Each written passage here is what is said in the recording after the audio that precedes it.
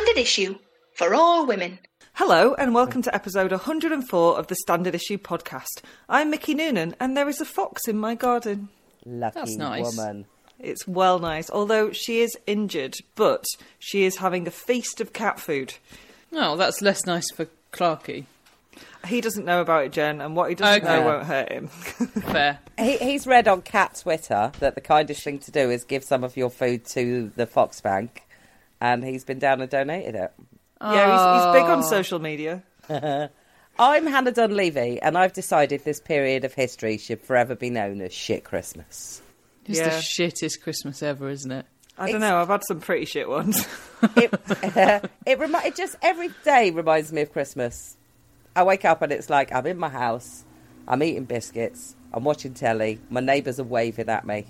You know, all the nurses are at work. It's Christmas, but shit. But if it was Christmas, I could get pissed, and I can't. I still think even if it was Christmas when you were pregnant, Jen, it's frowned upon. That's a good point, and just to be clear, I didn't get pissed last Christmas because I was pregnant. Well, there you go. It's your second shit Christmas of the year.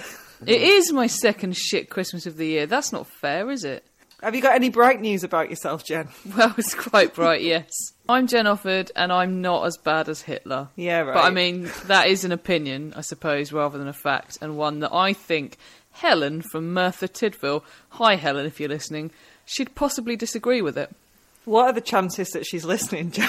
I think fairly slim, although she may tune in just to be angry with me, I'm not sure. We'll have some of your sweet, sweet clicks. Later on, I talked to Hilary Henrique from charity NACOA about how they're continuing to provide support to children of alcoholics in lockdown UK. It's World Autism Awareness Week, and I chat to author and artist Charlotte Amelia Poe about their book, How to Be Autistic. Comedian Rachel Parris tells us what it's like to have coronavirus, as well as what's coming up for fans of the MASH report. In Jenny Off the Blocks, I chat to personal trainer and media fitness expert Anna Reich about how you can stay fit during lockdown. Hey up, she's mentioned Hitler, she's just said Reich. I know. It's all adding up. We have a special guest, not Hitler, as Dunleavy Does Disaster does the core. But first, PPE, WTF and CUNT. It's time for the Bush Telegraph. Cue Sting.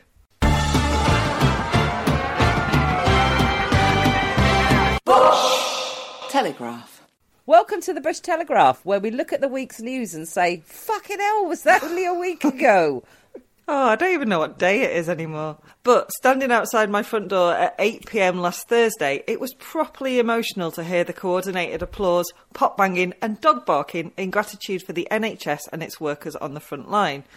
But, as our Jen said on Twitter, clapping's all well and good, but a government that hadn't systematically dismantled the NHS over the last 10 years, leaving it woefully underprepared for everyday emergencies, let alone a pandemic, would have made the current situation, I don't know, better? Slightly less terrifying? With access to life-saving equipment? Shut up, Mickey. Now isn't the time to politicise things. You similar. I am worse than Hitler. You are. Helen, get off the line. As it stands, our frontline key workers are putting themselves and their families' lives on the line, looking after the infected without the personal protective equipment, or PPE, that they desperately need. 2 doctors have died. On Monday morning, the chair of the British Medical Association, Dr Charles Nagpal, said, "I'm getting messages from doctors still saying that there are shortages or they are having to ration equipment. We already have many doctors telling us that they're extremely concerned that they feel the level of PPE that they currently have is not adequate to protect themselves and their colleagues against COVID-19. Doctors here will understandably be concerned when they see images in the media of their colleagues around the world treating patients in full overalls and full face protection and asking why the same is not recommended or available here." So it is beyond doubt that many NHS workers have coronavirus, but until very recently, and I'm talking the morning of Monday the 30th of March that I'm writing this, so actually let's call it stupidly, recklessly recently, they didn't even have access to coronavirus tests, with NHS workers merely instructed to self-isolate once their symptoms reach a certain threshold. Yep, it's taken 2 months since the first case of COVID-19 in the UK for coronavirus testing for NHS workers to be, and I quote, beginning to be rolled out this week. And what of former Health Secretary Jeremy Hunt, who has been vocal in his berating of the government for its handling of PPE and testing for NHS workers? Well, it turns out the Department of Health rejected high-level medical advice about providing NHS staff with certain protective equipment during an influenza pandemic because stockpiling it would be too expensive. That was under Hunt's watch, which just underlines why I am tired of people calling for this not to be made political, because of course it fucking is. It's inherently political, and it's, just ludicrous that people can't see that. I can accept that maybe people feel a bit like, I want us all to be united and for there to be something nice. And so I can accept a bit of the shit I got on Twitter last week in that respect, although it was not expressed in the most pleasant ways by some people. It's the same thing. You get it absolutely everywhere. I've even had a boss who was like it. If you flag something up in advance that's going to be a problem, people will tell you you're being negative and you need to get on board. If you flag it up at the time when it's happening, people will say, now's not the time for this, don't politicise it. And if you flag it up afterwards, people say, oh, you're still going on about that. And you're like, when is the good time to say the NHS has been fucked or stripped down to the bare bones? I'm thinking 8 o'clock on Thursday, all of us at the same time outside our front doors. I feel like there's two ways we can come out of this situation, and I very much hope it's one way over the other. We either, when this all ends and things go back to whatever normal may be afterwards, that, there's a massive people-pleasing budget where the NHS gets a fuckload of cash and they're massively rewarded for what they've done here. Or the alternative is it's completely fucked, and that gives them the opportunity to do what they've been trying to do for ages and just sell it off. Yeah. I mean, the first one's a lovely dream, Jen. It was a tale of two dickheads last week as Mike Sports Direct Ashley and Tim Soggy Lion Weatherspoon Martin competed for the most socially irresponsible employer of the Generation Award. And in the case of Sports Direct, we're already talking about a company where it has previously been alleged that one of its employees gave birth in a toilet while at work, severing the umbilical cord of their newborn child with a box cutter because they were too scared to miss their shift. And it's hard to damage a reputation already this bad, right? Wrong. Fucking hell. Jesus Christ on a bike. So Ashley was forced to back down Jesus last Christ week. On an exercise bike. He was forced to back down last week and said he was deeply apologetic after initially refusing to close his shops following the government's imposed lockdown of all but those businesses deemed essential. In a letter to the Prime Minister published on Twitter following the order, Chris Wotton, Chief Financial Officer of Frasers Group plc, which owns Sports Direct, argued that Sports Direct was in a unique position to service the nation given that, and I quote, looking after physical and mental well-being during this unprecedented period of social isolation will be extremely important. Now, it's hard to argue with that as a concept, but the internet is a thing also, for shopping and that. And have you ever been to a Sports Direct? Have you ever been in a Sports Direct shop? Right. Yeah, quite a lot. Yeah, so Mick, you'll understand this. I'm not sure how useful that caramel rucksack from the 80s or the pack of 3 fluorescent golf tees are going to be right now in terms of, keeping up morale and whatnot, keeping everyone active. Fuck off, Jen. You know that I've got fluorescent golf tees all around my house. Jen, where am I going to get my sports socks from? Well, the internet, Hannah. Oh, yeah. Good point. They do sell a lot of socks, actually, in Sports Direct. Do they still have them? The ones from the 80s, the white ones? The white ones, yeah. Yeah, I think they still sell those in Sports Direct. Last time I saw my Uncle Dennis, which was about 3 years ago, he had a pair of those socks on that said West Germany and then a football team logo on it. And my brother was like, how the fuck old are those socks? Or has someone just found them in the bottom of a bin, in a bit of a warehouse of Sports Direct that nobody's been in for 20 years? I always judge companies and indeed individuals who have a giant Sports Direct mug in their cupboard. I just think they're outrageous. Ever the hero, Ashley later apologised and admitted that the letter was ill-judged and poorly timed. Yes, Mike. Yes, it was. Meanwhile, from the man who bought you the £5 burger and a pint lunch and Brexit, Tim Martin ruffled a few feathers last week after he refused to cut his hair. No, he refused to assure his workforce of more than 40,000 people that he would cover their wages during the closure of his 850 Wetherspoons pubs. In a video, Martin helpfully suggested that staff might like to join the workforce of supermarkets during that time in order to cover their wages. He is an absolute weapons-grade bell job. I just don't know what to say about him because I just get stuck on the hair every time. He added that Wetherspoons could not afford to cover wages until government stumps up the money that they've pledged to help businesses retain staff during this time. Wetherspoons recorded a net profit of more than 100 million quid last year, just FYI. Anyway, tail between his legs, soggy tail between his legs. Oh, that's horrific. It is, sorry, I take it back. He probably dragged it on the floor of a Wetherspoons toilet. It's just covered in fluff and bits of ash. Yeah. Following petitions by MPs and a bit of public service graffiti, Martin later confirmed that the pub chain would pay its staff up to 80% of their wages, in line with the government's commitment and without delay. I would say well done, but I'd be lying. It would stick in your throat. Yeah. Do you know what's interesting about Martin? Like, obviously, like Brexit. His hair. Yeah, well, that.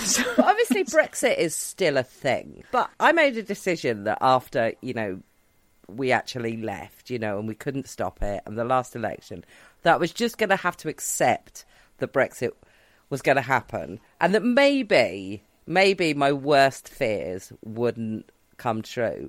But if you look at some of its biggest cheerleaders, like Farage and Martin and people I don't like want that, to look at them, Hannah. Don't make me look at them. But they are the people that are going, coronavirus will be fine. And you're like, oh, for fuck's sake, Brexit's going to be a massive disaster because this isn't fine. And therefore, everything that they've said, I didn't trust it, but I tried to think about Brexit in a positive way. And I can't because of pricks like him. It's quite hard to feel positive about much at the moment. Yeah, well, bad news is I'm going to go to America now to see how they're coping. Partly because I actually can't bear to look at Italy or Spain or the many stricken cruise liners now floating around the world hoping that any port will take them in. I mean, holy fuck. All obvious jokes about the horrors of being on a cruise aside, can you even imagine it? I mostly want to talk about America because Donald Trump is a cunt. And the more people that say that right now, the better. Donald Trump is a cunt. Jen? Thirded. Can I say that? Yeah. Donald Trump is a cunt. There you go. Better. Yeah. Say what you like about Boris Johnson, and believe me, I have. No one is handling this global crisis worse than the man in the White House. Well, he's not as bad as Hitler. Well, it's just your opinion, Helen. Pipe down. Remember back in 2016 when moderates and left-wingers around the world rent our clothes at the thought of Trump having the nuclear codes? This sometimes hyperbolic response to his election, plus the passage of time, has led many, not on this podcast right enough, but many to wonder if all of this wasn't a fuss over nothing. Well, I think we've got our answer here. There is no job he is less suited to and no time when such suitability would be needed more. America is about to be hit by something it's entirely unprepared for, and they might as well be being led by a turd on a stick. It's hard to know where to start with his catalogue of failures. Was it that he got rid of the pandemic department because he didn't like people, and I quote, doing nothing? Fucking hell. Oh, dear. Was it his claim that COVID-19 was a Democrat hoax? Interestingly, he later claimed to have recognised this pandemic before anyone else, because of course he did. Of course he did. Was it arguably causing the death of a man who drank chloroquine phosphate, an additive used to clean fish tanks that's also found in an anti-malaria medication touted by Trump, erroneously, as a treatment for COVID-19? Was it his statement that one day, like a miracle, the virus will disappear? Or his insistence that tests were available when they weren't, and then calling them beautiful? Because what the fuck, Donald, is there nothing you won't objectify, even objects? Is it the series of excruciating press conferences which I've had to stop watching because a bit of me dies inside every time? The press conferences in which medical experts are asked questions about Trump's popularity. Or see their commander-in-chief tell the world these guys hadn't even heard of coronavirus until they read about it in the newspaper. They stand behind him, suppressing laughs, breaking rules about face-touching to full-on facepalm, and blinking so furiously I became convinced one of them was trying to communicate in Morse code. The only point in watching them, it seems, is that if a soul is ever to visibly leave a body and walk away on live TV, it will be here.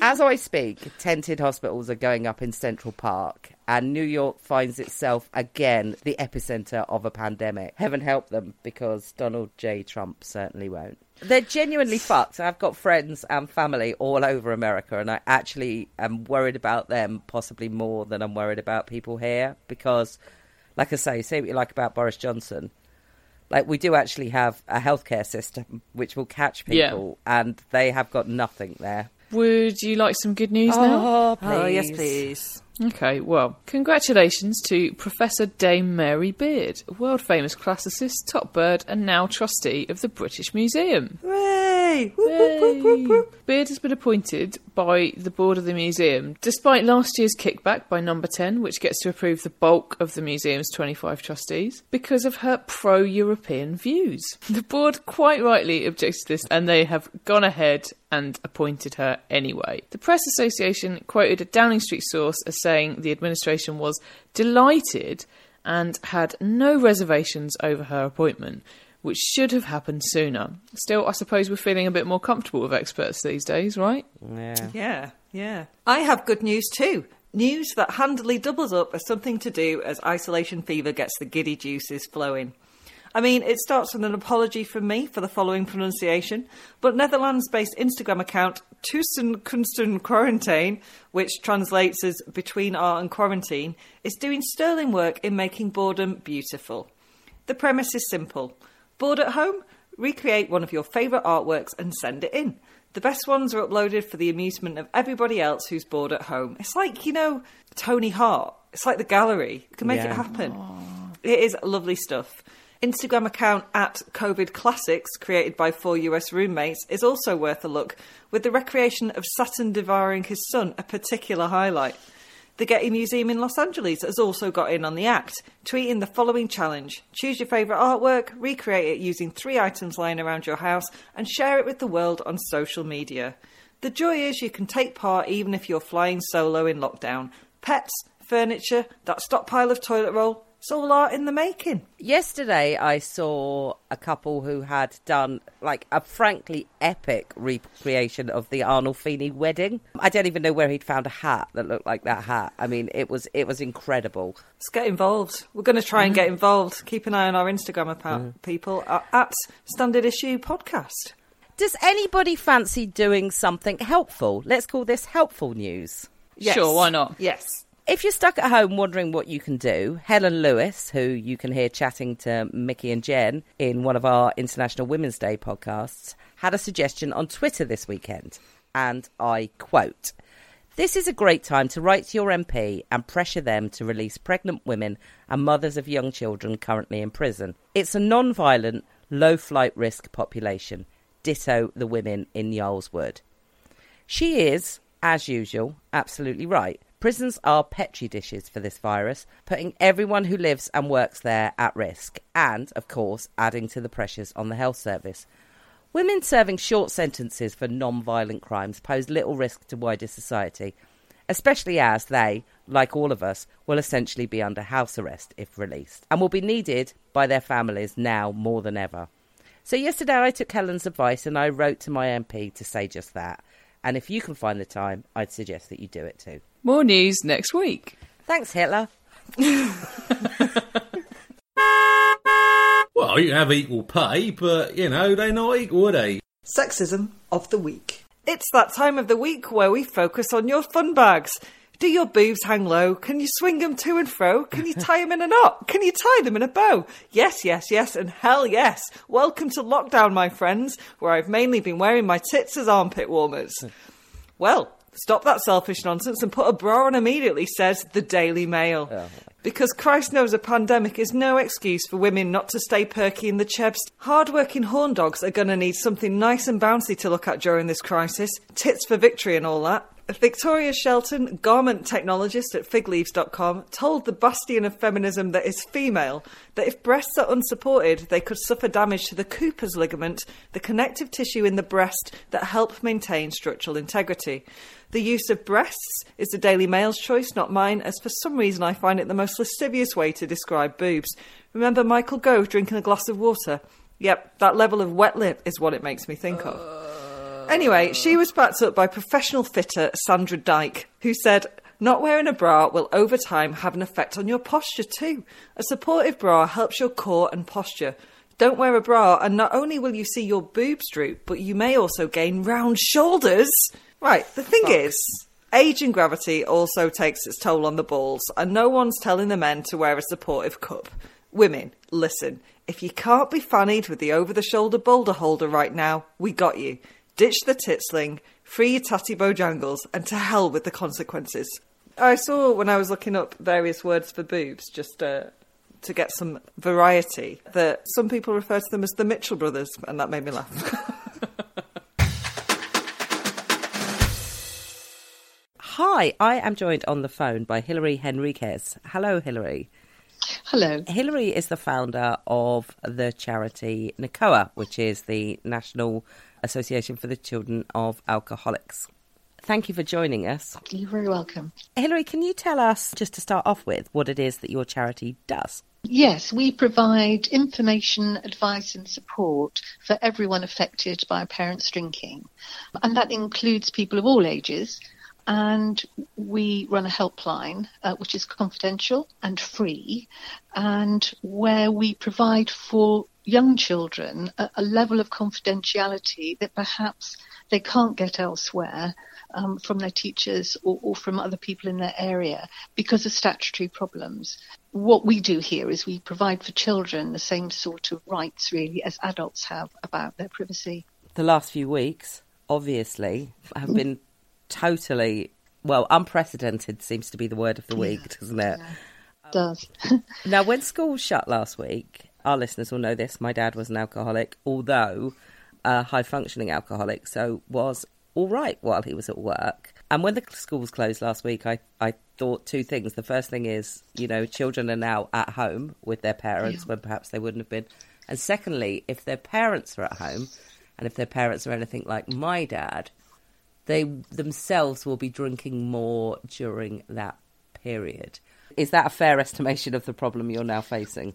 I think it is. I think also there's heightened fear and heightened fear of being isolated. And I think those things are commonly felt. They probably are the two things that children of alcoholics talk about most, is the idea that they're frightened. And it's like a free floating fear. You can't necessarily name what the fear is about. And also that they feel isolated from other people. So here we are in this awful situation where we're having to socially distance ourselves from other people. And that's causing a greater fear and a greater feeling of isolation because, of course, they can't get away. And children do use things like school and, I don't know, going to the park as a way of respite from often very difficult and challenging lives. And all of those avenues of help and support have gone. And so there is an awful lot of fear out there, and an awful lot of not understanding and not knowing how to cope with it. And especially if children have taken on the role of carers within their families, which they quite often do. You know, imagine being 7 years old and you know how to do the washing up, and you know how to make the bed, and you know how to make some pasta for your little brother or sister. And then suddenly you're in a situation where everyone's panicking and everyone's scared. So it's even worse for the 7-year-old child who's acting as a parent, which is sort of where services like us can come in, because we are open, we are staying open, we plan to throughout, because what they very often need is someone to say, you know, what's happening, you know, what can I do, what can't I do? And what we have done actually this week, we've got a small film which is going out, which will tell the great British public about the problems that children of alcoholics are facing, particularly at the moment, and actually giving them a way of help. And what we're saying is children find it hard anyway to reach out for help. So what we need to do is just be kind and reach in and just be there for them. And that's what the helpline is really. It's just a being there when there's no one else who seems safe in their lives. And like you say, it's not just children. Adults who have parents who are alcoholics are also going to be in a situation now where not catching coronavirus is not necessarily going to be an alcoholic's priority right now, is it? No. It's going to be, where am I going to get a drink? Get the next drink, yeah. So it is. Socially distancing is not something that's going to be necessarily at the forefront of their mind. I just think some people need to drink. Yeah. And that's what they're doing. And I'm not criticising them. I'm just saying I don't think it's a wise thing to do at all. But I think what we do need to do is to accept the fact that there are people who are not going to stop drinking. And we know that there have been, certainly in Ireland, there's lots of information now about the huge increase in buying alcohol. And because when people need to drink, and that's the reason apparently why off licenses have been deemed essential, is that what people don't want is for people to be withdrawing and then having to go to hospital in order to be taken care of, because of course withdrawing from alcohol can be lethal. Yeah. So there's all sorts of stuff going on, isn't there? Yeah. And I think also probably that there may not, I don't know if there are limits now, I don't think there's any limits on how much alcohol you can buy, for instance, from the supermarket. So I think very often people who drink and need to drink and are not going to stop drinking for this, and actually maybe, I don't know what they're going to do. Are they going to think, oh, well, this is a terrible time, I need to drink, sort of thing. It's quite a good excuse, isn't it, really, to drink living in this. But so I think people will be bulk buying alcohol, but then of course if they are dependent on alcohol, what they are likely to do is not to limit themselves to certain amounts. So therefore I think we're going to see an increase in drinking, and increase in drinking is going to cause very many more problems in the household with children who are pretty much trapped there. So there's going to be a lot of uncertainty about everything, and children not having a way of escaping, even if it's half an hour to go, or an hour, or whatever it is, to go to scouts or cubs or whatever children do. So imagine in that household, and we know that from a big study we did very many years ago, actually, it was a huge study, that children whose parents drink are 6 times as likely to experience social violence at home. Wow. So imagine it's huge, isn't it? Yeah. It's absolutely huge. So I think that in the current situation where people may be bulk buying alcohol, they are likely to be drinking more, especially if they're functioning generally and don't drink at work, but are now drinking at home. So I think we're going to see a huge increase in domestic violence. And I think that's something we need to address, really, and also need to be ready to help, rather than, I mean, I'm not criticising people here. I've never met someone who drinks who said to me, one day I woke up and I thought, I'm going to start drinking too much today and ruin my family's life. It doesn't happen like that, does it? And another one of the problems is, I mean, I'm 46. My dad died 3 years ago, and I didn't ever really talk about it to anyone because of the way, shame, guilt, all of that stuff works, and a loyalty to my dad, that I wasn't like spilling his business outside of the house, that it's kind of the worst possible scenario now, because there'll be a lot of children that people aren't even aware that should have an eye kept on them. Absolutely. But it's sort of interesting, I think, if you give people some information. I quite often have said to people, because people say, I think there might be a problem next door because they're shouting all night, or, they seem to have an awful lot of recycling or whatever. So sometimes if what we do is practice clear-sightedness, it's sort of seeing things that perhaps we may instinctively want to avoid. What we can then do for children living in these homes is to see them and recognise them and just say, "Morning, John. how are you today? Rather than, God, it all kicked off in your house again last night, didn't it? Yeah. Because John knows it kicked off last night. And John also knows that he's not allowed to talk about it. And he will be putting up the walls around him and pushing that neighbour away. Whereas actually just, how are you today? Lovely day today, isn't it? Gosh, sun shining, isn't it great? And you don't need to keep up, you don't need to do any more than that. Just be there. Just be someone who isn't critical, who isn't judging you or your family, but someone who just sees you and sees John and looks John in the eye and says, hi. So neighbours are very important in this situation. I think they are very important. And I think even if, they're not going to go so far as to speak to the children, I think what we have to do as a nation actually is stop talking at children about the problem family, because that makes the child feel a problem child and part of a problem family. I think what we need to do is stop judging and start looking at the facts and providing much more compassion, really, for people who have this problem, because it is a problem. People do not choose to drink too much. And there are, honestly, very few services out there for them. And there are even fewer for their children. But I think if what we can do is to unhook people's idea that drinkers are bad people, that they don't care about their families, that they only look after themselves, all of those sorts of really negative things. If we could stop thinking like that and looking at why, and very often it's genetic and very often it's passed from one generation to another. So it's not easy.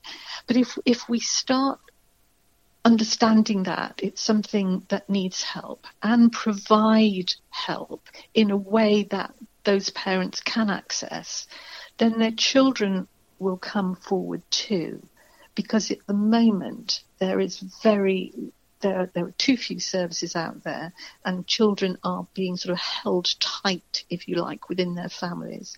And they will have learned, don't talk. We don't talk about this. This is our secret. This is what's going on here. It's nobody else's business. And they're taught not to trust. Oh, don't talk to that nosy next door neighbour. Yeah. Don't never talk to him because he's just out to get us. And if you live like that as a child, what you do is you stop feeling, because you can't cope with feelings that you don't understand and you don't know where they're going. So you sort of stuff them. But the problem is, of course, that those feelings are in there. And a lot of those feelings will be a feeling of guilt, that they're responsible for their parents drinking, which clearly they're not.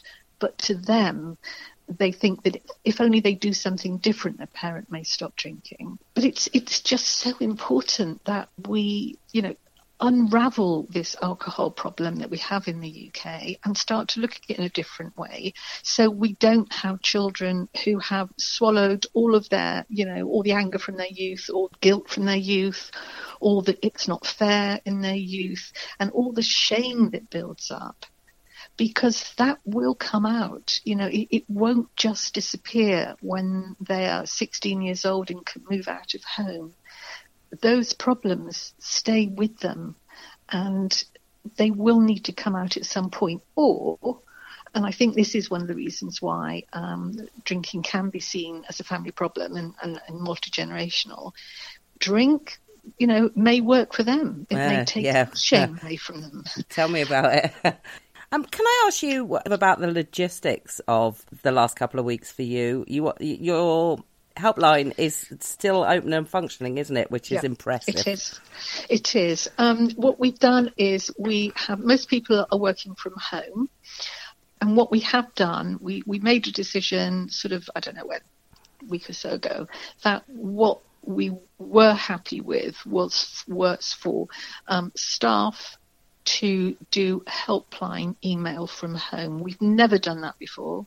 We've always kept the telephone and helpline email here. And I think for very good reasons, because very often, what you're dealing with is distressing, and it's very important that that there is someone to help someone who's taken a stressful call to debrief from that. And we have a routine of filling things out and putting them in a drawer and closing the drawer and locking the drawer. So you leave things behind you here, knowing that someone else is coming in to pick it up. But when you're at home, You don't have that at all. And also you have in your home, things that you may never have thought you'd hear.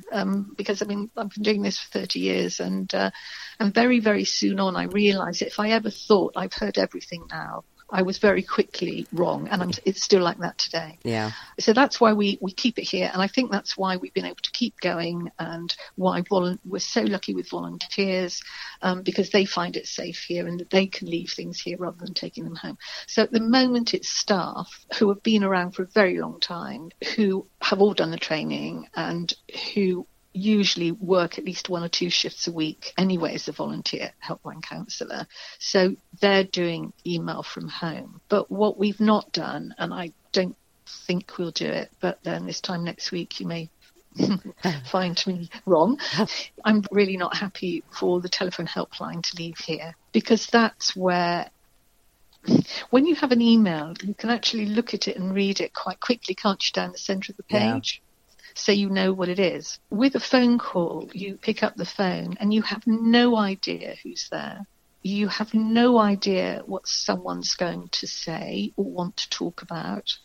And so there is this sort of unknown thing, which is why I think it's important to keep it here so we can support whatever has happened on that call. So at the moment, we're having only 2 people in the office. We've limited the hours because we think we can cope with 2 till 7 on the telephones. And that's what we hope to continue to do. I'm sure we'll be able to do it, to be honest with you. But there are 2 of us. Yeah. I hope so. Obviously, you had fundraising events planned that I assume you've had to cancel. I take it all donations are welcome. All donations are welcome. And in fact, we survive on people doing sponsored events and things like that. Last year, I think it made up almost 2/3 of our income. And the most amazing thing is, and I love this, is that the people doing the sponsored events are usually, not always, but usually adult children who grew up with this problem. Yeah. And what they're saying to us is, oh my gosh, I wish you were, around when I was small, or I wish I'd known about you. So thank you for this, because I know now lots more people are going to find out about it. And they're doing fantastic things because they want today's children to have the help and support that they didn't have. And that makes me feel all goosey, really, because that's exactly the reason 5 of us set up the charity in 1990. Children of alcoholics are really compassionate towards each other. Yeah. And so that's why the fact that so much of our funding comes from people who understand the problem. I think that is great. That is the key to it. I interviewed Jonathan Ashworth, who's your patron. Oh, yeah. Last year. He and I have a very similar experience, as in our dads both worked but only drank when they were off work. Yeah. But then both basically retired and went right off the rails because they just didn't have the structure of work anymore. Yeah. And it was very odd to spend time with someone who I'd never met before, but who implicitly understood me from the get-go, which is a very, very odd situation to be in. Children internalise all this stuff. And I'm going to say something that people don't like very much, is we keep saying, oh, don't worry, children are resilient. But actually, they are. And they'll find ways to cope. But some of those coping mechanisms will be harmful for the rest of their lives. Yeah. And so it's not enough for us to say, oh, don't worry, children are resilient. They'll find a way, because their way is not going to be a way where they can become who they are. They can find out, that there are people out there who love them. They can realise, actually, I am lovable. Oh my gosh, this guy next door neighbour says hello to me now. Yeah. Oh, and it's a new feeling, because if you're inside the house and everyone is just stuck in the roles that we end up playing, there is no social contact, and there is no meeting of eyes, and there is no patting on the back or stroking your arm, or it can be, not always, but it can be a very loveless situation, not because the parents don't love their children, and not because the children don't love their parents, because they do, but because the parents have problems. They have no idea how to get help with, and probably wouldn't even know how or where to ask for help. And what those parents are often doing is they are using drink as a way of getting up in the morning to walk their children to school. They're not usually waking up in the morning to get drunk. And what they've found is that alcohol is keeping them in the world, so to speak. Whereas if they'd stop drinking, then they can't see how they would possibly do the ordinary things in life, go shopping, pick up your children from school, do all sorts of things, unless they had a drink. And I think if we start looking at the problem of alcoholism like that, then we can start to unpick it and start making this world a much better place for the children. And then it will be better for their children and their children's children. It will go on. But at the moment, what we have is we have such an unhealthy relationship with alcohol, and such judgment is made on people who drink. They're not responsible for the ills of the world. And what we need to do is to reach out and give the help. That seems the perfect place to stop, Hilary. I'm going to say thank you so much for taking the time to talk to us. Where can people find Nakoa to bung you some cash if they would like to? If they would like to do that, that would be wonderful. And they can go to our website, which is nacoa.org.uk. And at the top on the right, you will see make a donation or something like that. And you can do it online that way. Or what you can do is to drop us an email. My email is ceo@nacoa.org.uk, and then I can send you information for making a donation, and do a sponsored event. And if you do a sponsored event, go on to Just Giving, the website that you will come to from our website, and there's lots of ideas then, and you'll see what other people are doing. And even though lots and lots and lots of the events have been cancelled, it's really interesting. I haven't been asked for money back from anyone at all. Oh, that's brilliant. Which is pretty amazing, isn't it? Yeah. Hey there, you lot. If you want to follow every aspect of our lives on social media, and why wouldn't you, because you're only human, you can! We're on Twitter as a team, @StandardIssueUK, or individually on @InspireGen, @ThatDunleavy, and @Mixter and I'd like to think it'll be fairly obvious who's who.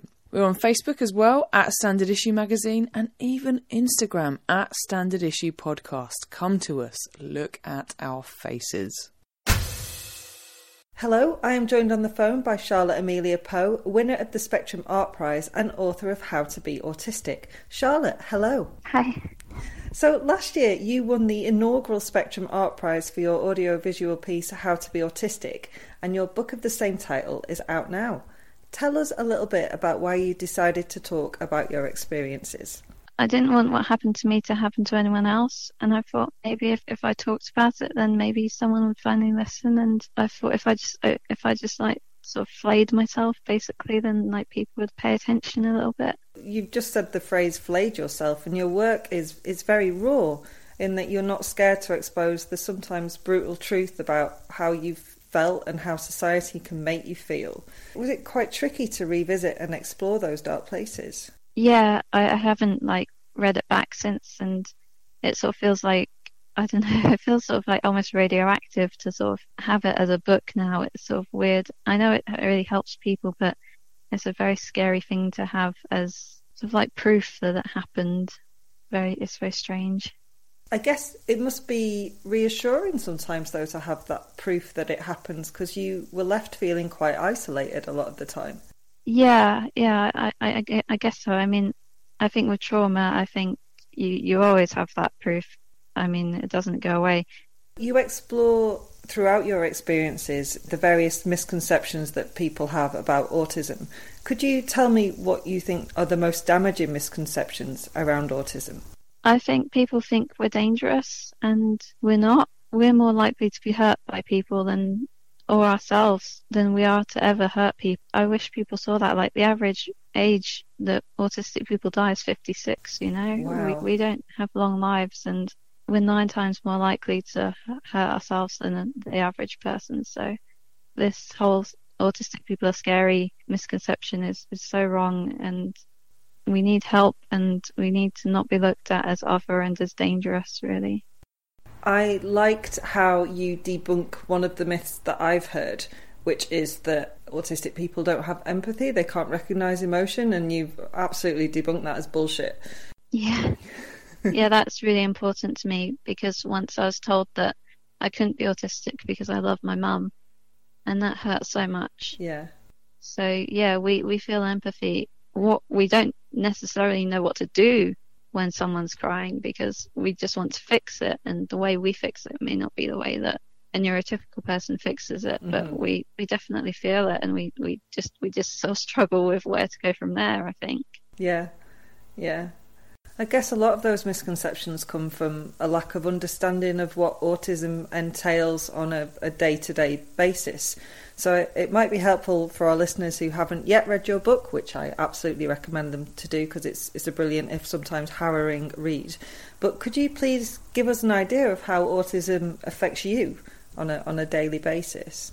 I have really, really, really bad anxiety. I don't leave the house. I mean, obviously no one's leaving the house right now, but I hadn't left the house for a month before this started, so kind of going a bit stir crazy here.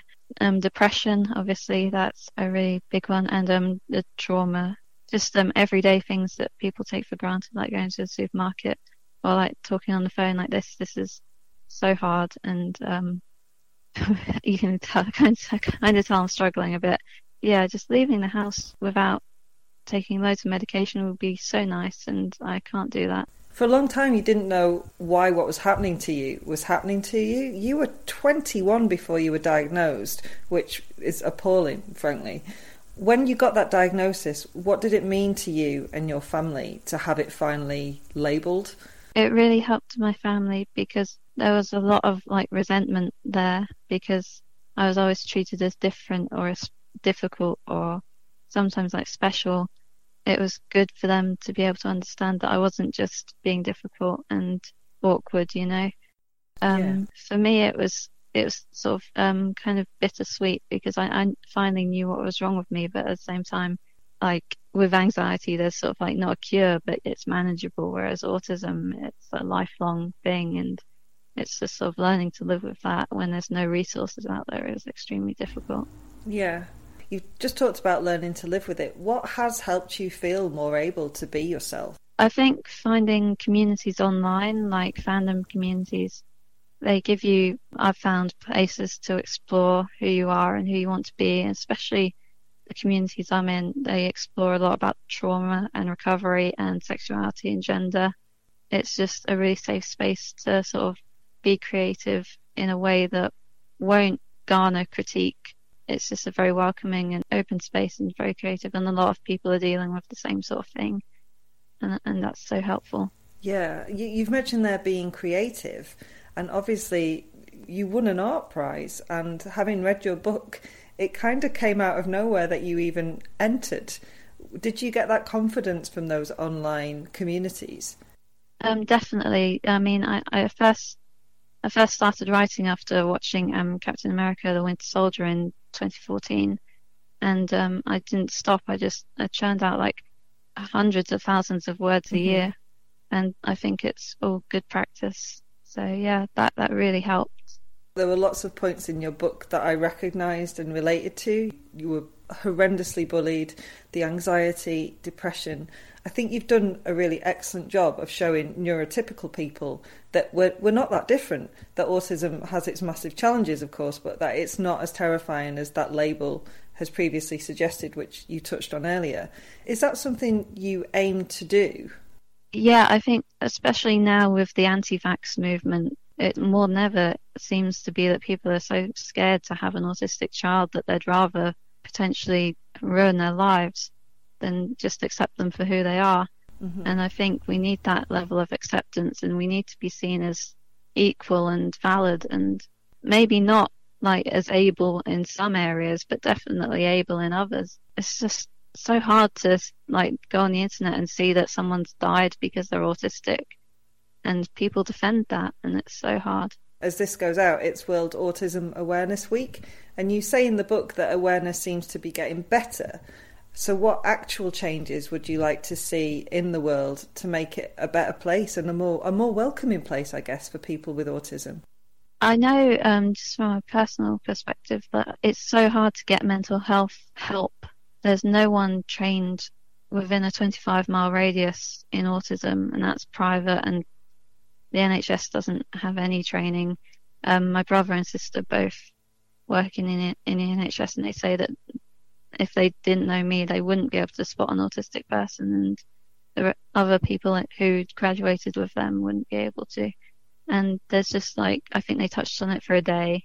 Yeah. And that's the training you get unless you seek out more.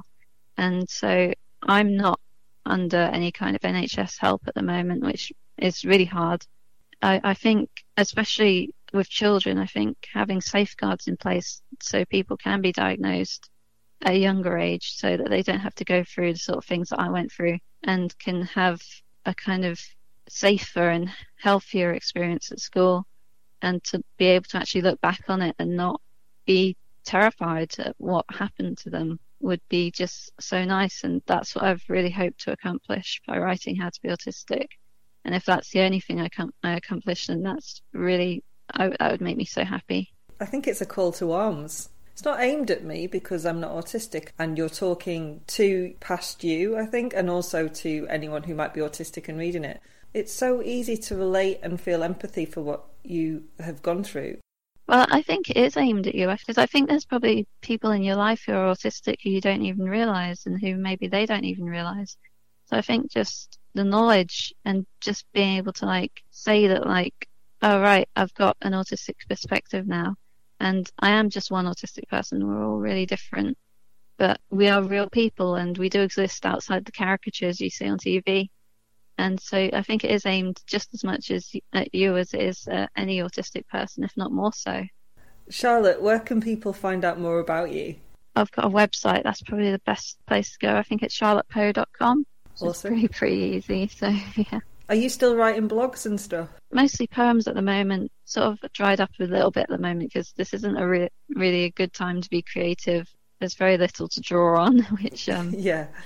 But I've got some stuff that I'm going to be uploading in the next few days. So yeah. Thank you so much. Thank you.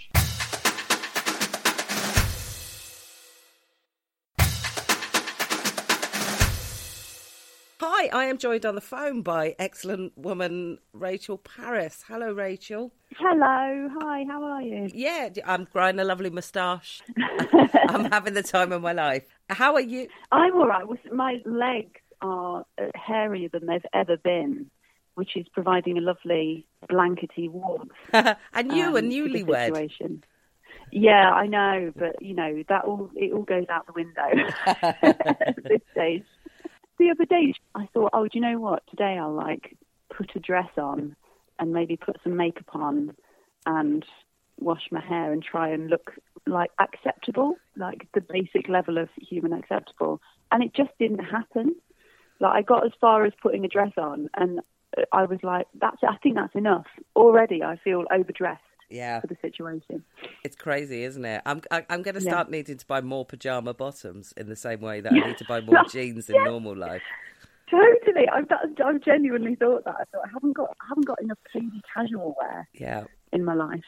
Now, I ask, how are you, in a kind of more fraught way than I usually would, because my guess is that, or our guess is that you've had coronavirus. Has that been proven yet? Have you had a test? No, we haven't had a test because we're not Idris Elba.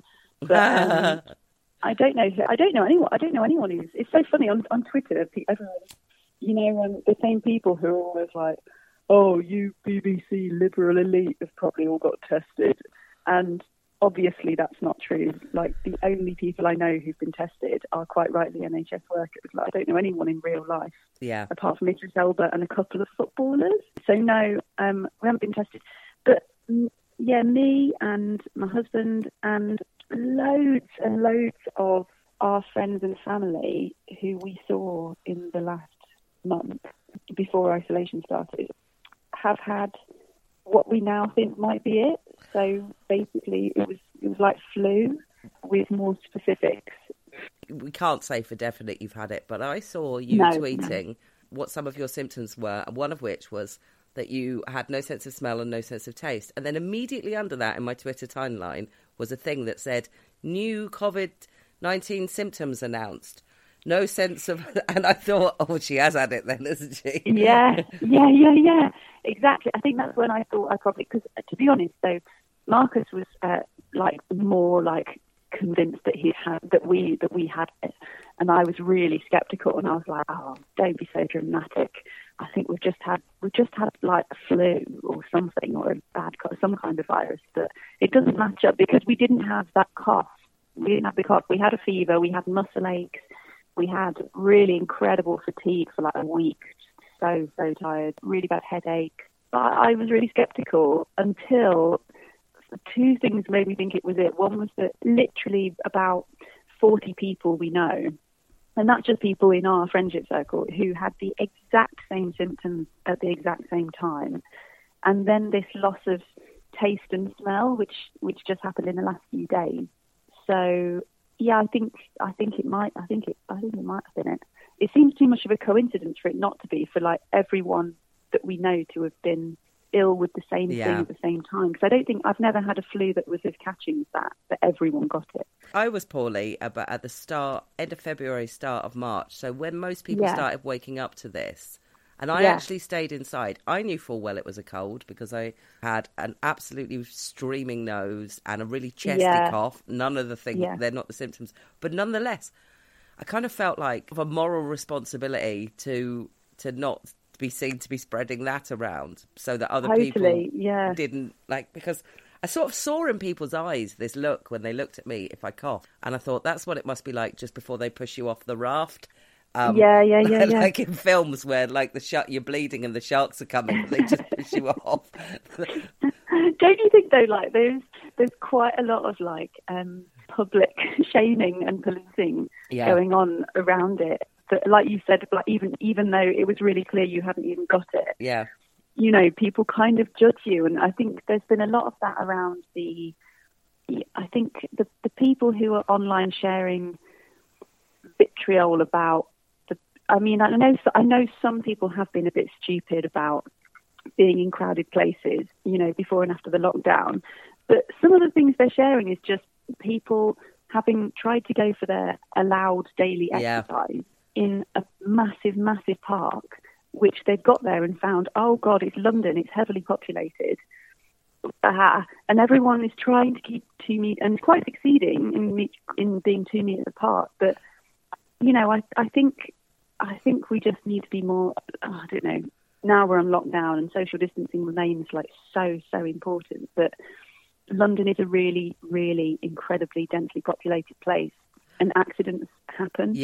And I think now with some people we're in a situation where you can't do right for doing wrong, Yeah, it's nice to have the one thread of life that remains constant in this time of change, which is online people judging other people.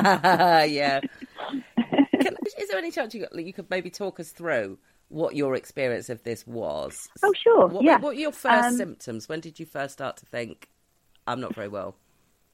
The first thing I thought, I'm not well, but I didn't think it was corona, was a headache for days. So really, really constant thumping headache for about 3 days. And I thought that was probably just down to me looking at the internet too much, to be honest, which perhaps it partly was. But then that led into incredible tiredness, like when you have flu, when you can't get out of bed. When it feels like your head's full of cotton wool, like your brain isn't really working. And then the thing that I found so weird, which is very flu, the muscle aches and pains, really severe pains. I had them in my legs, in my hips, down my back, and I had pain in my back for 4 days.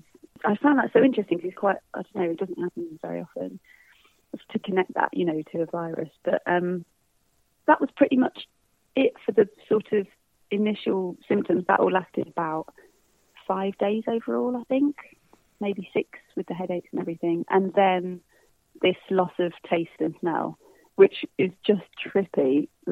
It's so weird. It's been ages and it still hasn't come back, actually. Oh, really? So now, if we stick if I stick my head in a pot of like coffee granules, I can just about get a whiff of it, but only just. And we still, we still can't smell ourselves. Like, that might be a blessing, sure Rachel. We hum. Yeah, absolutely. That's a good thing, I think. So yeah, but we didn't have this dry cough, but neither of all the people that have had all the things that we've had, loads of them haven't had a cough, which is quite interesting because that's still sort of the number one thing. Oh, I had a fever as well. Sorry, we had fevers on and off throughout it. So yeah, I don't know. It'll be interesting to if they do roll out these tests to see what's gone on and if we have. Because I think what I do think is if we have, then I think thousands of people have.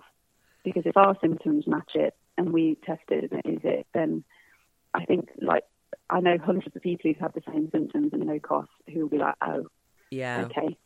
Well, I've been looking at all these stats that they're publishing, and stats sort of mean nothing. I mean, America's tested more people than we have, so of course it's got a higher level of it than we have.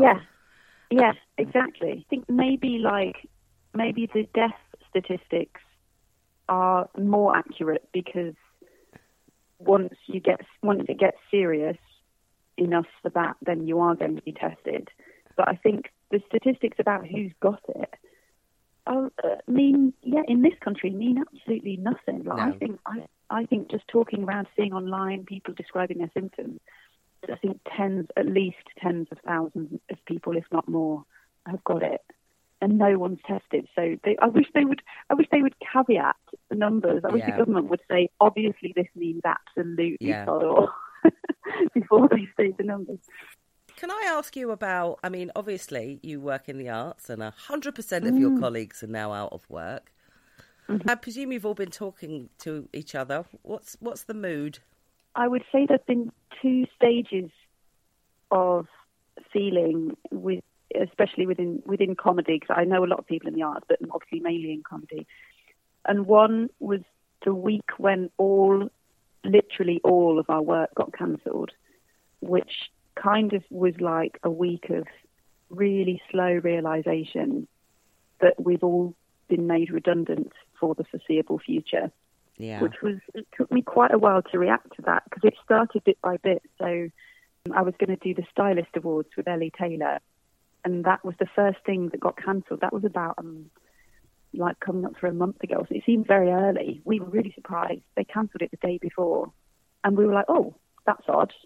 And it turns out they were just very on the ball with it. And then another gig got cancelled, and then another gig got cancelled. And then slowly we realised my tour, which starts in April, might not happen. Yeah. And I just, when you've been working towards a tour, gigging it and writing it, and getting direction and doing all of the admin for it, it's just really heartbreaking to cancel a tour. So I think that's going to be postponed. We're just sorting it now, but you don't know when to postpone it for. You don't know if this will be over in autumn or not. And then everything. So the TV shows I had in the diary have gone. Literally the only thing left is the MASH report. Is the only thing that's left for me. And all of us had this happen over the course of a week. All of our work disappeared, and it took me a while it was too surreal at first to react to. And then I just had a day where I just cried because it was just, you do when you lose your job, and a job that you've created something special for, that's yours. The making of a tour show is something that you put your heart and soul into. And mine this was like a really incredibly personal show, and I was so excited to show it to people and to sort of, you have the momentum for that for the year in advance, and it was really heartbreaking for that to go away. And then, so that was the first stage, and everyone had the same experience of just, so many touring comics. Oh, it was quite surreal. So Ostentatious, which is on weekly in the West End at the moment, we went and we were sort of ready to do it because, theatres hadn't been shut down or anything, and we thought, oh, well, we'll go while we're allowed. And we got into costume, and that was the night that the UK and West End wide theatre associations took the decision at 7 p.m. to shut every theatre. at 7 p.m. So we were in costume. The audience were in the foyer waiting to come in. Oh, man. And they took this decision and they had to go out to the audience and say, I'm sorry, we're not going ahead. We're shutting the theatre. And that happened in every West End theatre in London at the same moment. And so we got out of costume and came out, and there were just hundreds of people, actors and audience, leaving the theatre to go home at the same time. And it was a really sort of symbolic thing of like, oh my God, this is huge, you know. So there was that stage where it was like about work and about really taking in that we've all lost everything, and that also our jobs will probably be the last to return. Yeah. Because even when small gatherings are allowed, you know, going into 700 seaters is probably the last thing that's going to come back. So yeah, we're scared. I think everyone's really, really scared. And, you know, when Rishi Sunak didn't give anything for self-employed people or freelance people, there was a real feeling of like, oh my God, what are we going to do? Yeah. It's really, it's kind of, I think I still can't really get my head around it. Like, I've just literally deleted everything out of my diary for the next 6 months. So I don't know. It's just, we just don't know what's going to happen. And then the second stage where it was everyone, and because at first it would just felt like everyone was carrying on as normal, but all our work's been cancelled because we're the large gathering crew. And then it became isolation and lockdown and more of a universal sort of community feeling of crisis, which is a different thing, which is a very different feeling. And as we were saying, like, there is something, I don't know, you know, there shouldn't be much positive about the pandemic, but it does feel like we're certainly, like, I'm talking to my friends more than ever. I'm talking to my family more than ever. Yeah. I feel so connected, you know, we're all kind of together in this. Like that moment with the NHS clapping last night, I just cried. And I don't think I was the only one. I looked down the street and everyone looked so emotional. And I think there was something about this desperate need that we all had for connection that really struck everyone. So yeah, now, you know, we're all just in the same boat, just riding it and seeing how it goes, I suppose. Well, I've been thinking about, you know, comedians and actors and, you know, because I know quite a few of them. And I did do comedy for like 5 years when I was in my early 30s. Yes, you can, I can see now that you can put stuff online and you can get like likes and stuff, but it's not the same as people being in a room and feeling the atmosphere. And if I'm totally honest, I think that a lot of comedians, that's where their sense of self and, you know, I don't know how to explain this. I think their mental health is perhaps like tested by the fact that they are removed from that, because it's not the same. I think I think that's so true. Like, hashtag not all comedians, but I think a lot of comedians, yes, definitely rely mentally on that praise, on that validity, and on being the centre of attention sometimes, and on being a storyteller, and just everything that comes with being, you know, in standing up and leading a room full of people enjoying what you do. And yeah, I think it's fantastic the things that some comedians have done, the Stay at Home Festival, and you know, there's fantastic things being made, and I think that's the best thing that we can do, is just make other stuff and find a way around it. And yet nothing replaces the actual physical real life coming together of people, and I cannot wait for it to come back. No, me neither, to be honest. And you know, somebody offered us, because we're still working and people are obviously still working, and somebody asked us about something in December. And Mickey just sent an email to us saying we've been offered this thing in December. But to be honest, December might as well say on Mars, because it feels so far away from any idea of what normality might be. That because with like some deadlines, like you can look at like China, you know, and look at Wuhan and see like, oh, how long were they in lockdown before this stage? Yeah. And how long did this happen? But no one in the world has reached a point where they're not worried about it, where it hasn't returned a little bit. where they've got total control over it. So there's no like amount of time that's like a precedent for us to look at for how long it might be. Yeah. You know, it's total free for all. Like, that's the thing. And all of the reschedule, there's obviously a lot of rescheduling happening. And all the rescheduling feels so like it's just for fun, like a sort of academic exercise. Because really, how on earth do we know how August, September, November, December is going to pan out? There's just no frame of reference, is there?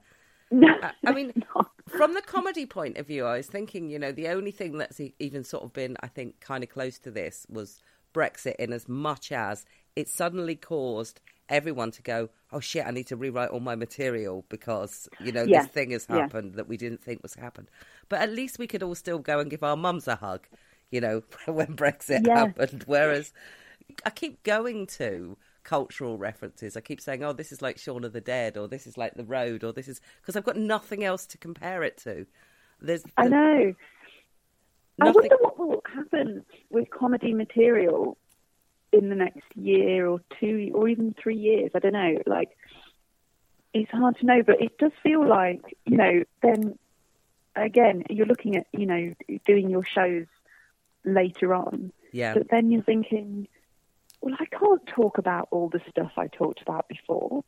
I can't talk about, you know, becoming a stepmom or getting married or getting trolled or any of that. All of the subjects seem completely pointless. Yeah. Like, they seem so like irrelevant when there's this huge elephant in the room. But equally, people aren't going to want to go to comedy shows where 100% of comedy shows talk about coronavirus. Yeah. So I'm curious to know what comics will do with this, like whether you just have to acknowledge it a bit, but then talk about stuff like, you know, BC, like before Corona. Yeah. Or whether that will just seem totally mad to talk about that stuff. Oh, Rachel, it's been absolutely delightful to talk to you. Thanks, and you. Normally, we always end with the words, have you got anything to plug? And tell me about the one thing in your diary. The one thing left in my diary is the MASH report, which is going out on Friday night from the 3rd. And we're filming it in my home.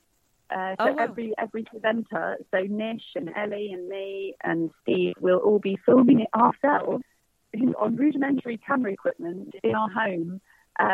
But it's going out on BBC Two as normal. So if you fancy some current comedy, watch the MASH report. That's amazing. Please watch it, because it's all that we have left. Hi, Hannah here. Just having a nice cup of tea. I wanted to remind you that if you like what we do, you can help support us. You can do that by going to our Patreon page, www.patreon.com/standard issue, where you can throw some readies at us to help us keep producing the kind of thing that you seem to enjoy listening to, and also keep me in tea. Thank you. You play ball like a girl! Go on, do one, kid. Jenny off the blocks. I am joined on the phone by PT and media fitness expert Anna Reich. Hello, Anna. Hi there. How are you doing, Jem? All right, thank you. Obviously a bit pregnant and a bit locked in my own home, but otherwise good. Bit stir crazy. At least you've got company in a way, haven't you? Isn't it all, you know? In a way, yes, I do. In a way. I mean, she's not very good at conversation yet. On the subject of being stir crazy and a bit bored, it is a particularly tricky time if you are, like me, someone who likes to sort of get out and about a bit and go to the gym and stuff. So, Anna, you're going to tell us a little bit today about what we can do to stay fit while in lockdown. I mean, this situation is a shock, right? I mean, this is a thing. It's a physical and it's a mental trauma, being sort of suddenly separated from mothers and fathers and friends, and it's ongoing all day. And I think people are handling it so well on the surface. But I suspect people won't straight away recognise symptoms of anxiety and depression as a result of the situation. You know, after a while, what will happen, what does tend to happen, and it's happening to me, it's happening to people around me, lethargy and frustration becomes the norm. When people start experiencing these sort of depressive emotions, your body was designed to think and interact with people, and it's designed to move. think at the moment people feel quite guilty for taking 5 minutes for themselves, but we really need to remember what our bodies are designed for. When there's no structure to a day, you just kind of drift a little bit. So what I want people to do in terms of exercise is, I want people to anchor themselves to a bit of a schedule. And I know it seems a little bit counterintuitive to, create a schedule and book appointment when it feels you've got all the time in the world. But, structure is really, really healthy. And like I say, your body was made to move. So we've got to address that. So what I'm saying to people, they need to change their perception of what exercise is. I think, exercise is not just it's not a lifestyle thing anymore. It's a survival thing. Exercise is not defined as going to the gym, lifting weights for 1 hour. It never has been. It's just that's what you see. That's what's conveyed and portrayed in TV and media.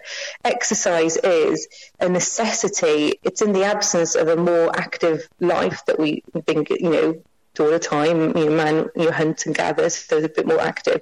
It's a necessity, exercise. It exists because we don't move enough in the world that we live in now. So don't see it as a luxury. Don't see it as a novelty. At this particular time in your life, when you're not moving enough, when you're not doing the things that your body is meant to do, you've got to knuckle down and make it a priority. So first of all, you have to see how vital it is for your sort of, your sanity, your survival as a sane human being. You've got to give your body the movement it needs. So first of all, it needs to be done. No ifs, no buts. It has to be done. Second of all, change perception of exercise. You don't have to put on kit. You don't have to have dumbbells. You don't have to go to a gym. You don't even have to know what you're doing right now, because there's loads of content out there now, and there's loads of basic movements that you can start with that you don't need any guidance on. You just need to watch a good PT do it on their Instagram feed, for example. And also, like I say, the time thing is a huge barrier to people. Like, I haven't got time to do a workout. You know what? Fine. Since having 2 kids, I no longer roll my eyes when people tell me they haven't got time, because I don't really have the time that I used to have. So what I do, I make time, I drop down and I do 10 push-ups and I put the kettle on. When the kid's having a really, really drawn out toilet session, I do my squats. This is what I do, because it's cumulative. Those things do good for your joints and your lungs and your respiratory system and so forth. So, just start. Your exercise needn't be 5 minutes even. Like I say, you just do a little bit of punching the air for 10 seconds, move on. By the end of the day, you should have accumulated a decent bit of movement, just to tweak and prod your muscles, keep them awake. If you don't use it, you lose it. You rust up, You don't need any equipment. You've got a wall, you've got a chair, you've got air. That's all you need. So if you're saying, you can sort of accumulate your exercise over the course of a day, roughly how much should we be aiming to do? Is it the sort of, the half hour a day kind of thing? Yeah, that's what they recommend for optimal health, just to keep things ticking over. So, if you can, but I don't think now is a time. I'm not impressing on anyone to get 20 minutes done. At the moment, I'm looking after 2 kids and my partner's working. So I genuinely don't have a second unless I miraculously get them to nap at the same time. So if you can't do 20 minutes, not a problem. If you can aim for 20, that's fabulous. If you can do 5 minutes here, 10 minutes there, and if you are, an avid gym goer, somebody that really relies on those kind of those endorphins and so forth, if you feel that you really mentally dip when you don't exercise, then you need to do what you need to do. You need to maybe get up a little bit earlier, 15, 20, half an hour earlier. This is what I'll start doing next week. I'll be getting up half an hour before my kids to do a workout, or, and I know it sucks after a long day. I know it sucks, but don't even think about it. Go down into the living room, into the kitchen, wherever, you've got some peace, and you do half an hour workout before you put the dinner on, or while the dinner's on.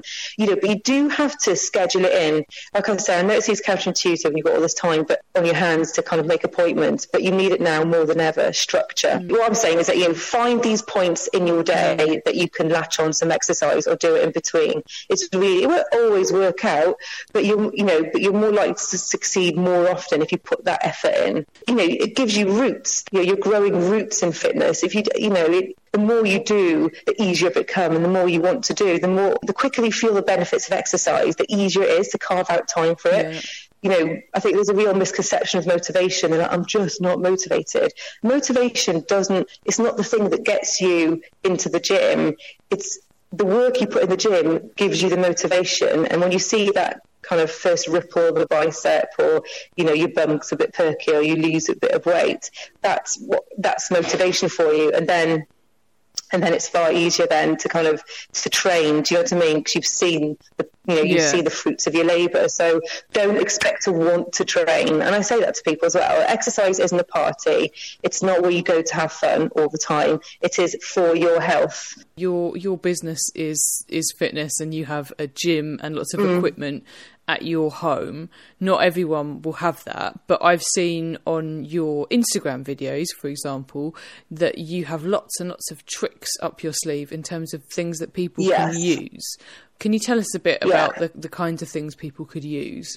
One of the first things I did a video a couple of weeks ago. If you scroll through the feed, use a wall. So, you can stand a little bit of a distance away from the wall and do push-ups onto the wall, so you just lower your chest closer to the wall and then push away. And then you can make it a little bit dynamic by pushing away with a little bit more force, clapping, and then falling back into the wall, and so forth. You can do squats against the wall. So you just, so you back to the wall, walk the feet out a little bit, and then just kind of, slide down the door or the wall a little bit until your hips are parallel. That for a little bit, because actually holding an exercise is really, really, it's almost paramount to lifting a heavy weight, because it's time and attention. When you hold a muscle one place, it's having to constantly work. There's no rest in either direction. It's really good to do that kind of exercise, and then you can do all sorts. You can then turn that into a plie. You can do tricep dips on your bottom step of your stairs, so sit on the back step, hands next to your side, then slide your bottom down it and then push back up so your arms are locked out. Like I say, you really can get some decent exercise in, work all your major muscle groups, and you don't need any sort of wall around you to do a lunge or a squat, or to jog on the spot, to do squat jumps. They're my favourite aerobic exercise, because they're both muscular and really aerobic. But, I always think, if you've got a short window of time, you need to maximise on that short window of time by doing the most efficient exercise.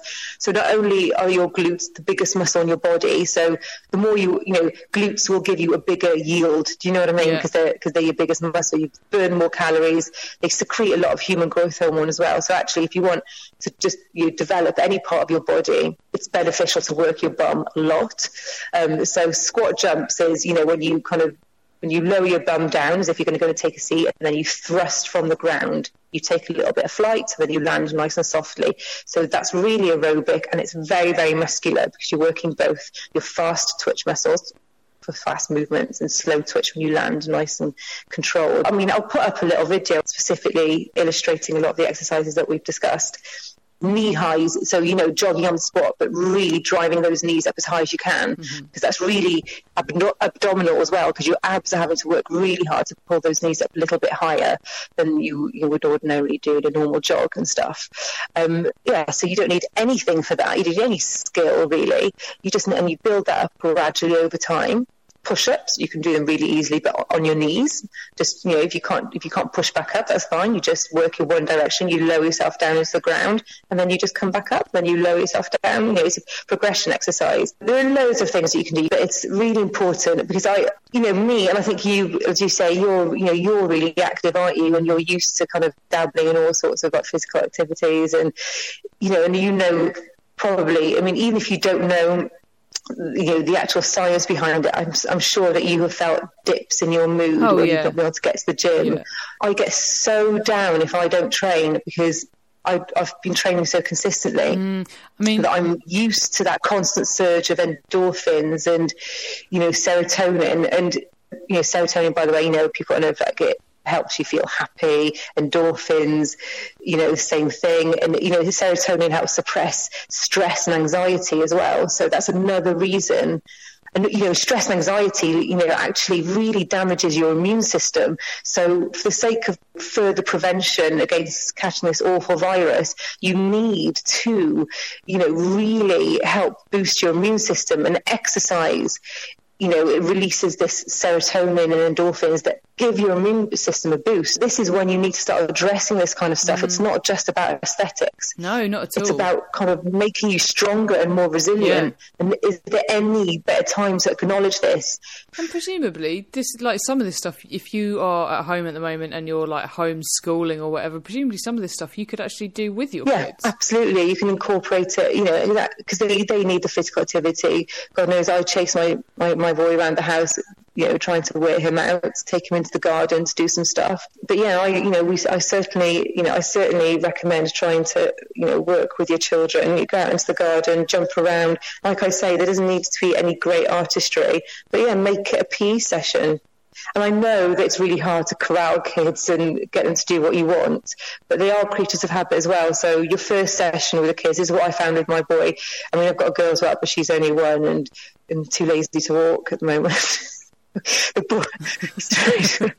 boy, though, is nuts with a short attention span. So it's taken me a good few weeks to get it into him that when I train, he needs to join in and it will be fun, but persevere. You need to persevere with your kids. Not all kids are kind of super sort of well behaved and love the school process. So, it's hard. But if you make it a habitual thing, like, sort of half an hour after breakfast, you go into the living room or you go wherever and you start jumping up and down, doing squats. It doesn't matter if they run around you, does it, really? You can still crack on and do your exercises. You're going to try and do a little Instagram video for us where you sort of demonstrate some of the stuff we've talked about on this call, which is excellent. Where can we find you on the Instagram? It's @Rife_personal training. And that is on Instagram. And also you have various online bits and pieces so people can get in touch with you and find out a bit more about that. So at the moment, what I'm finding is very helpful for people. So I'm doing online PT at the moment. What that constitutes is I'm Skype calling people or WhatsApp calling people. I'm designing programs specifically for the sort of environment. So I'm not just churning out generic programs because, everyone's life is so different. How many kids you've got completely dictates, or you don't have with the space you have. So I do a quick email interview with them, what space do you have, what kit do you have, what experience do you have, what time do you have, and then I create a program around that for them, and then we have 4 Skype calls for me to demonstrate that workout for them with them, and then they get a new one each week for 4 weeks, and that's working out really well because I actually don't have time for one-on-one training online at the moment, So that all sounds amazing. Anna is on Instagram. You can find her there. And if you would like to talk to her about any of her PT services, you can get in touch with her there. Anna, thank you very much for joining us.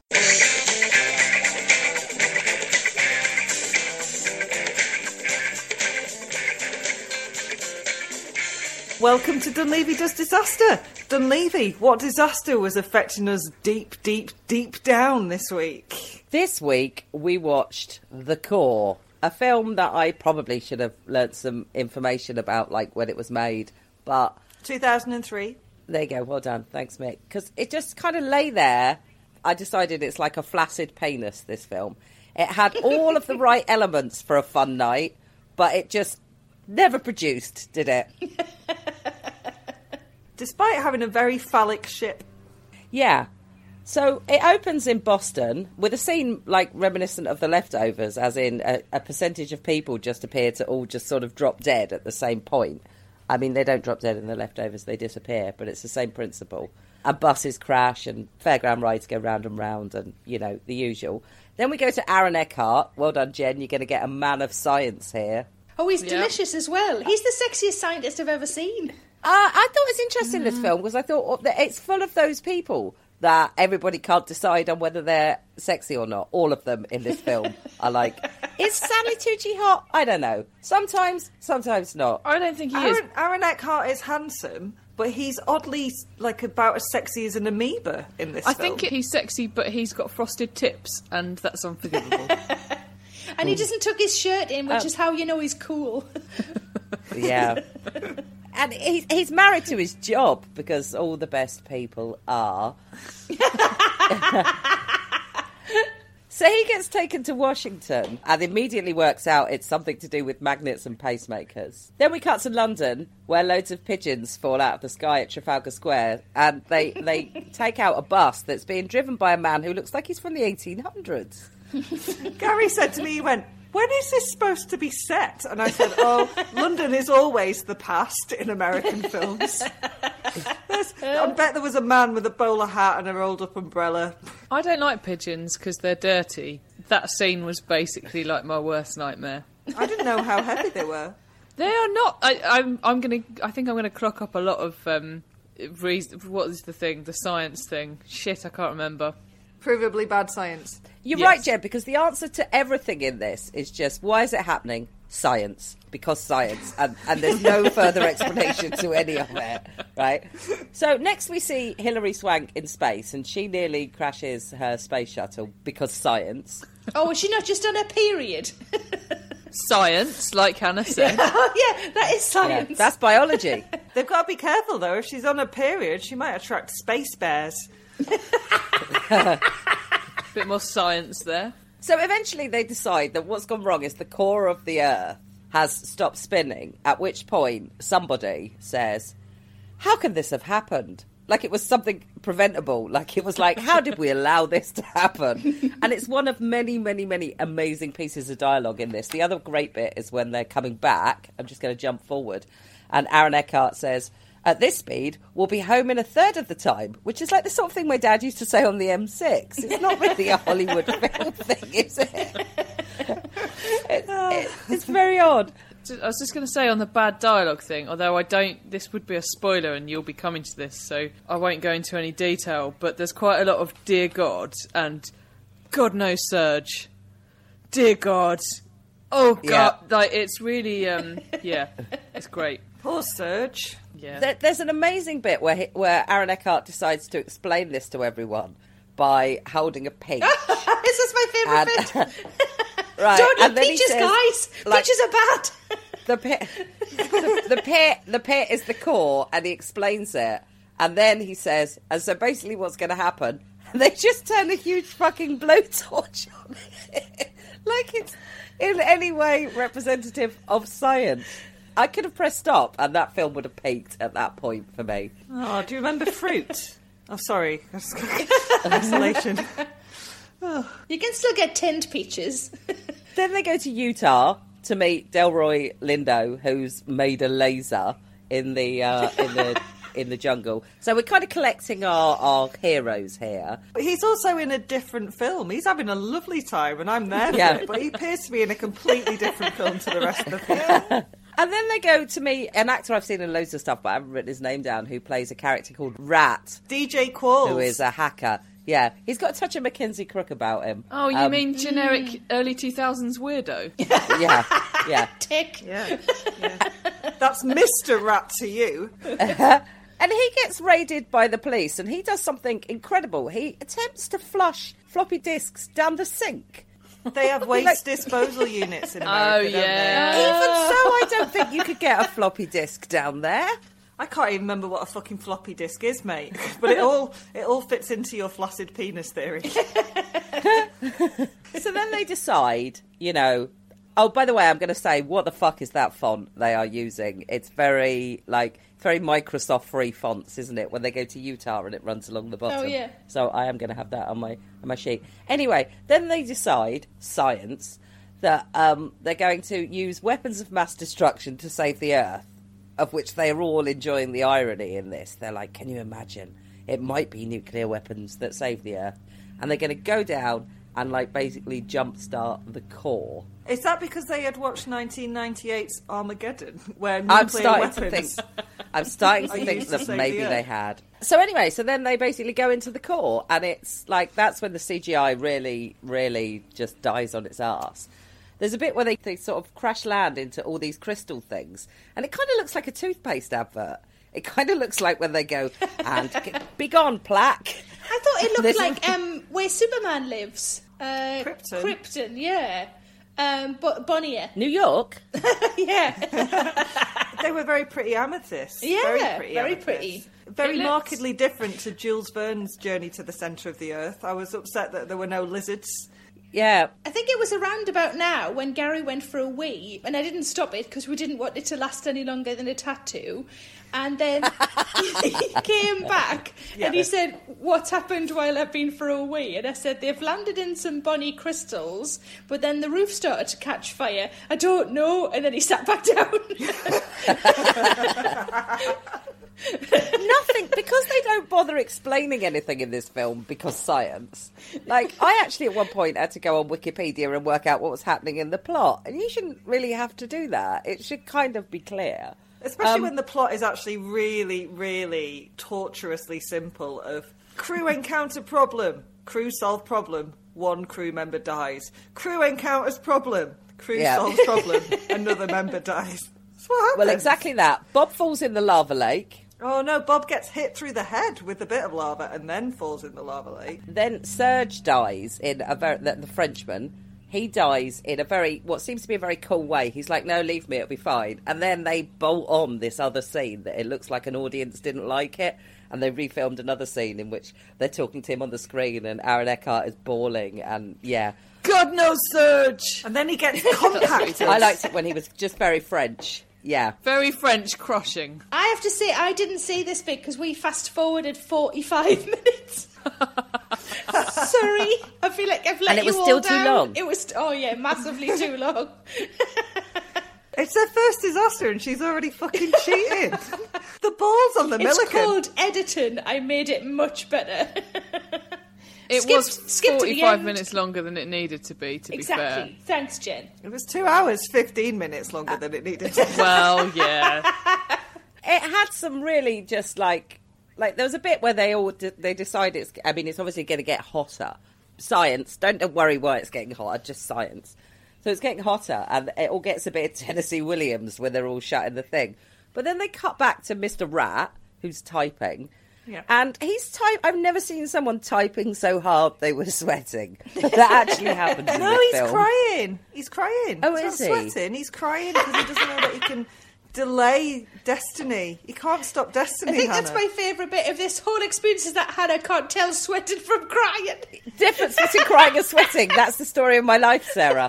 Just the story of my life. And then the rest of it, then the next bit, basically, they all take it in turns to get stuck underneath the bomb and then do some last-minute maths. It's like really shit past the parcel, isn't it? Yeah, then we lose Stanley Tucci, who is smoking on a spaceship. Yeah, I wondered weird about for that. a 2003 film. I wondered about the health but... and safety of that. I thought it was going to cause an explosion. I thought that's where they were going. At the very least, cancer in someone else. Yeah.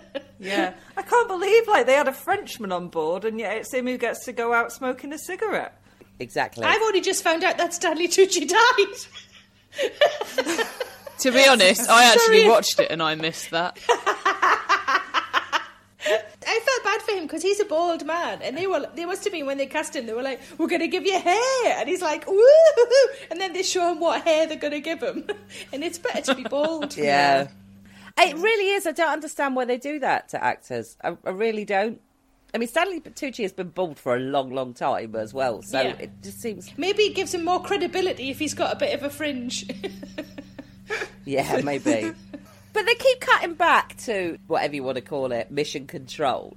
With the woman from Scrooged. That's who it was. It's like a really, really passive Apollo 13. Like, when they cut back in Apollo 13, everybody's doing something. In this, everybody cut back and everyone's just going, ooh. And that's it. It's like nobody's actually doing anything even vaguely useful except cry sweating. It's like watching our government during the current crisis. So then they let some bombs off and they start their core spinning again, and then they think they're going to be stuck down there, but we know they're not because Hollywood.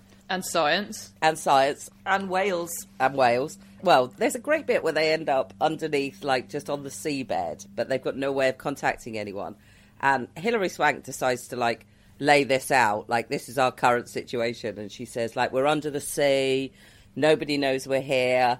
And I was like, seriously, I was well expecting the next line to be, should we just fuck? Because that is absolutely what you would do, right? But instead, they both kind of just... How would Hannah manage if she can't tell sweat from tears, though? I know. She wouldn't know if anybody was enjoying the orgy or not. She gets turned on when they start crying. Is one of the end points that they all resolve to never eat peaches again because they find them too traumatic? When I was cleaning out my shed, because I'm clearly bored, I found a blowtorch that I didn't even know I owned, and I have a blowtorch. And now I want to try and prove every point to anyone by holding a thing and going, if this happens, then this happens, and then going, just burning it with a blowtorch, and then going, point proved. Why do you have a blowtorch? Fucking hell, if we get through this crisis, humanity's in danger again. Dunleavy's got a blowtorch. We're all fucked. Is it a big one or like a little Jamie Oliver one? It's about this big. I'd say it's a big one. It's like it's like a DIY one rather than a cooking one. Right, okay. She could do a family-size creme brulee rather than just an individual. Individuals. I just had a thought. Perhaps how I can do me chicken now I haven't got an oven. Oh no, you'll end up with the shits. Go out with the blowtorch. Yeah. Yeah. God. Don't eat that. I mean, do it, but report back. Make sure the juices run clear, as I'm sure you've heard many times before. The one positive thing I'm going to say about this film is that they don't end up a couple at the end of it, which I actually genuinely thought was 100% going to happen and bores me in films, where they just go, oh, you're a man, you're a woman, you're only two people left at the end? Yeah, let's make you a couple. And that didn't happen. And then we just got the world, and then with another really weird font, a font that looked like it should have been like, you know, a historical epic font. So it was very confused. I just found it wasn't so bad that it was good. It was just so bad. Absolutely. It was boring. Yeah. It was intensely boring. And too long. Levels of inanity, yeah. But I did think it was quite fun when that man... So when they're on the bridge in San Francisco and all the microwaves come out and then that man's arm got microwaved and he sort of went... He kind of goes like, oh, ouch! and his arm's on fire. And then he's like a bit concerned about the bridge and it's like, dude, your arm's just been microwaved. Like, where is your focus? The funny thing about the bridge, when like, because I missed that bit, like basically you see something coming through the water and then the bridge collapses, the Golden Gate Bridge, and I thought, well, what the fuck is that supposed to be? And then literally the next scene they're going, well, I don't know what happens in San Francisco. And I'm like, if you can't even be bothered to try and think of a thing. Yeah, no, the water got really hot. It was a microwave. microwave. Got really hot and was boiling and it was microwaved. They said they found a breach in the sky. Yeah, so when they're down there, he's like, oh, do you remember that bit earlier when I said, like, something might get microwaved or something like that? And then he goes... Guys, do you remember the peach? And he's like, oh, it turns out something's going to get microwaved now. And then that guy's arm goes red and he's like, oh, well... Hannah's got a microwave, haven't you, Hannah? I do have a microwave. No oven, but and a microwave. Blowtorch. You've got all of the cooking utensils they've got in this film. I do. I'm going to go and try and shove some floppy disks down me garbage disposal later. This has got filthy. I don't want to hear about you shoving floppy disks down your I'm garbage not sure you disposal. should be calling it that. You do you, darling. You do you. I need to get my piece of paper, so I'm going to move. Sorry, it's just over there. Okay. Yeah, so Sarah doesn't have a bingo sheet. That's all right. I'll join in with yours. It's fun. I can make you one, Sarah, if you want. There's loads of things that I've said, if only I had space for that now. Oh, okay, I'm sure we I'll can have add another some one of them then. Okay. I haven't got a lot on, if I'm honest, Sarah. It'll fill 5 minutes. You are welcome. Once she's got rid of those floppy disks, she's all yours. Right. Are we doing a count up? Yeah. I think I've got 4, but if you would allow me an honorary coronavirus analogy instead of a Brexit analogy, then I might have 5. Seems fine. I've got 7. Wowzers. I've got 4. Thing you can't do, meaning you would definitely die in this film. Science. My eyes, the CGI. I want to take the bit where the lava first starts pouring through from the cavern. I think you can get even earlier than that. When she's flying a shuttle, the shuttle just in space, I was like, is that supposed to be a simulation? Oh no, it's supposed to be. Is it meant real. to be space? I thought she was like on the Amiga or something. Like exactly. She was on the Commodore 64. So that's 2. It was all going so well until I sprained my ankle / got hit by lava, then fell in a pool of lava. Yep. Adopt brace position. And, actually 5. What the fuck is that font? 5. I have 5. Okay. Jen, do you want to hit us up with your 4 and possibly 5th? Okay. So, piss poor English accent. There's loads of them in Trafalgar Square. Yep. Oh, darling, that pigeon is incredibly heavy and heading right for That us. pigeon is heavier than science would have me believe. So, there's a lot of provably bad science in this. There's a lot. Can you smell burning? Yes, I can. It's my arm. It's the centre of the earth. And only a geologist / man of natural science would wear this. Everything he's wearing and his hair. And then if you will allow me an honorary coronavirus analogy, it's everything kicks off and actually it's really fucking boring. Yes, allowed. I have got Nature, You Cruel Mistress, Mid-Disaster Punch-Up, Farewell Major Landmark, Bridge Collapse. There's 2 separate ones there because the Colosseum goes first and then the Golden Gate Bridge. Could title be a porn film title? Absolutely, especially with that phallic ship as well. Captain Willing to Go Down with ship / plane / building. Yep. And where are the fucking women? There's a whole 2 of them. Yeah. A whole 2. No women of science in this film. No. I don't really know. What's her job, the lady from Scrooged? She's sort of mission control for astronauts, but instead she's looking after the terranauts. Oh. I think I fast-forwarded through her. Yeah, she's like Lloyd Bridges in Airplane, and she absolutely picked the wrong week to stop sniffing glue. As I think we all have. So I won, so I'm going to pick Con Air. Yes! I'll watch all of that, I promise. I've already got Steve Buscemi being creepy. He's creepy in all the films, so I've already got Hang On, Haven't We Already Seen This Guy in a Disaster Movie? So I'm already winning, lads.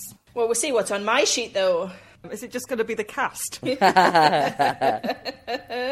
definitely going to add, after you said that about Delroy Lindo, does this person think they're in a different film? Because that is the classic thing about Nicolas Cage in Con Air.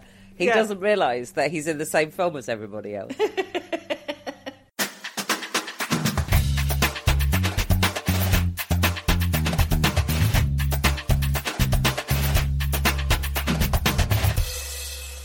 Standard issue for all women.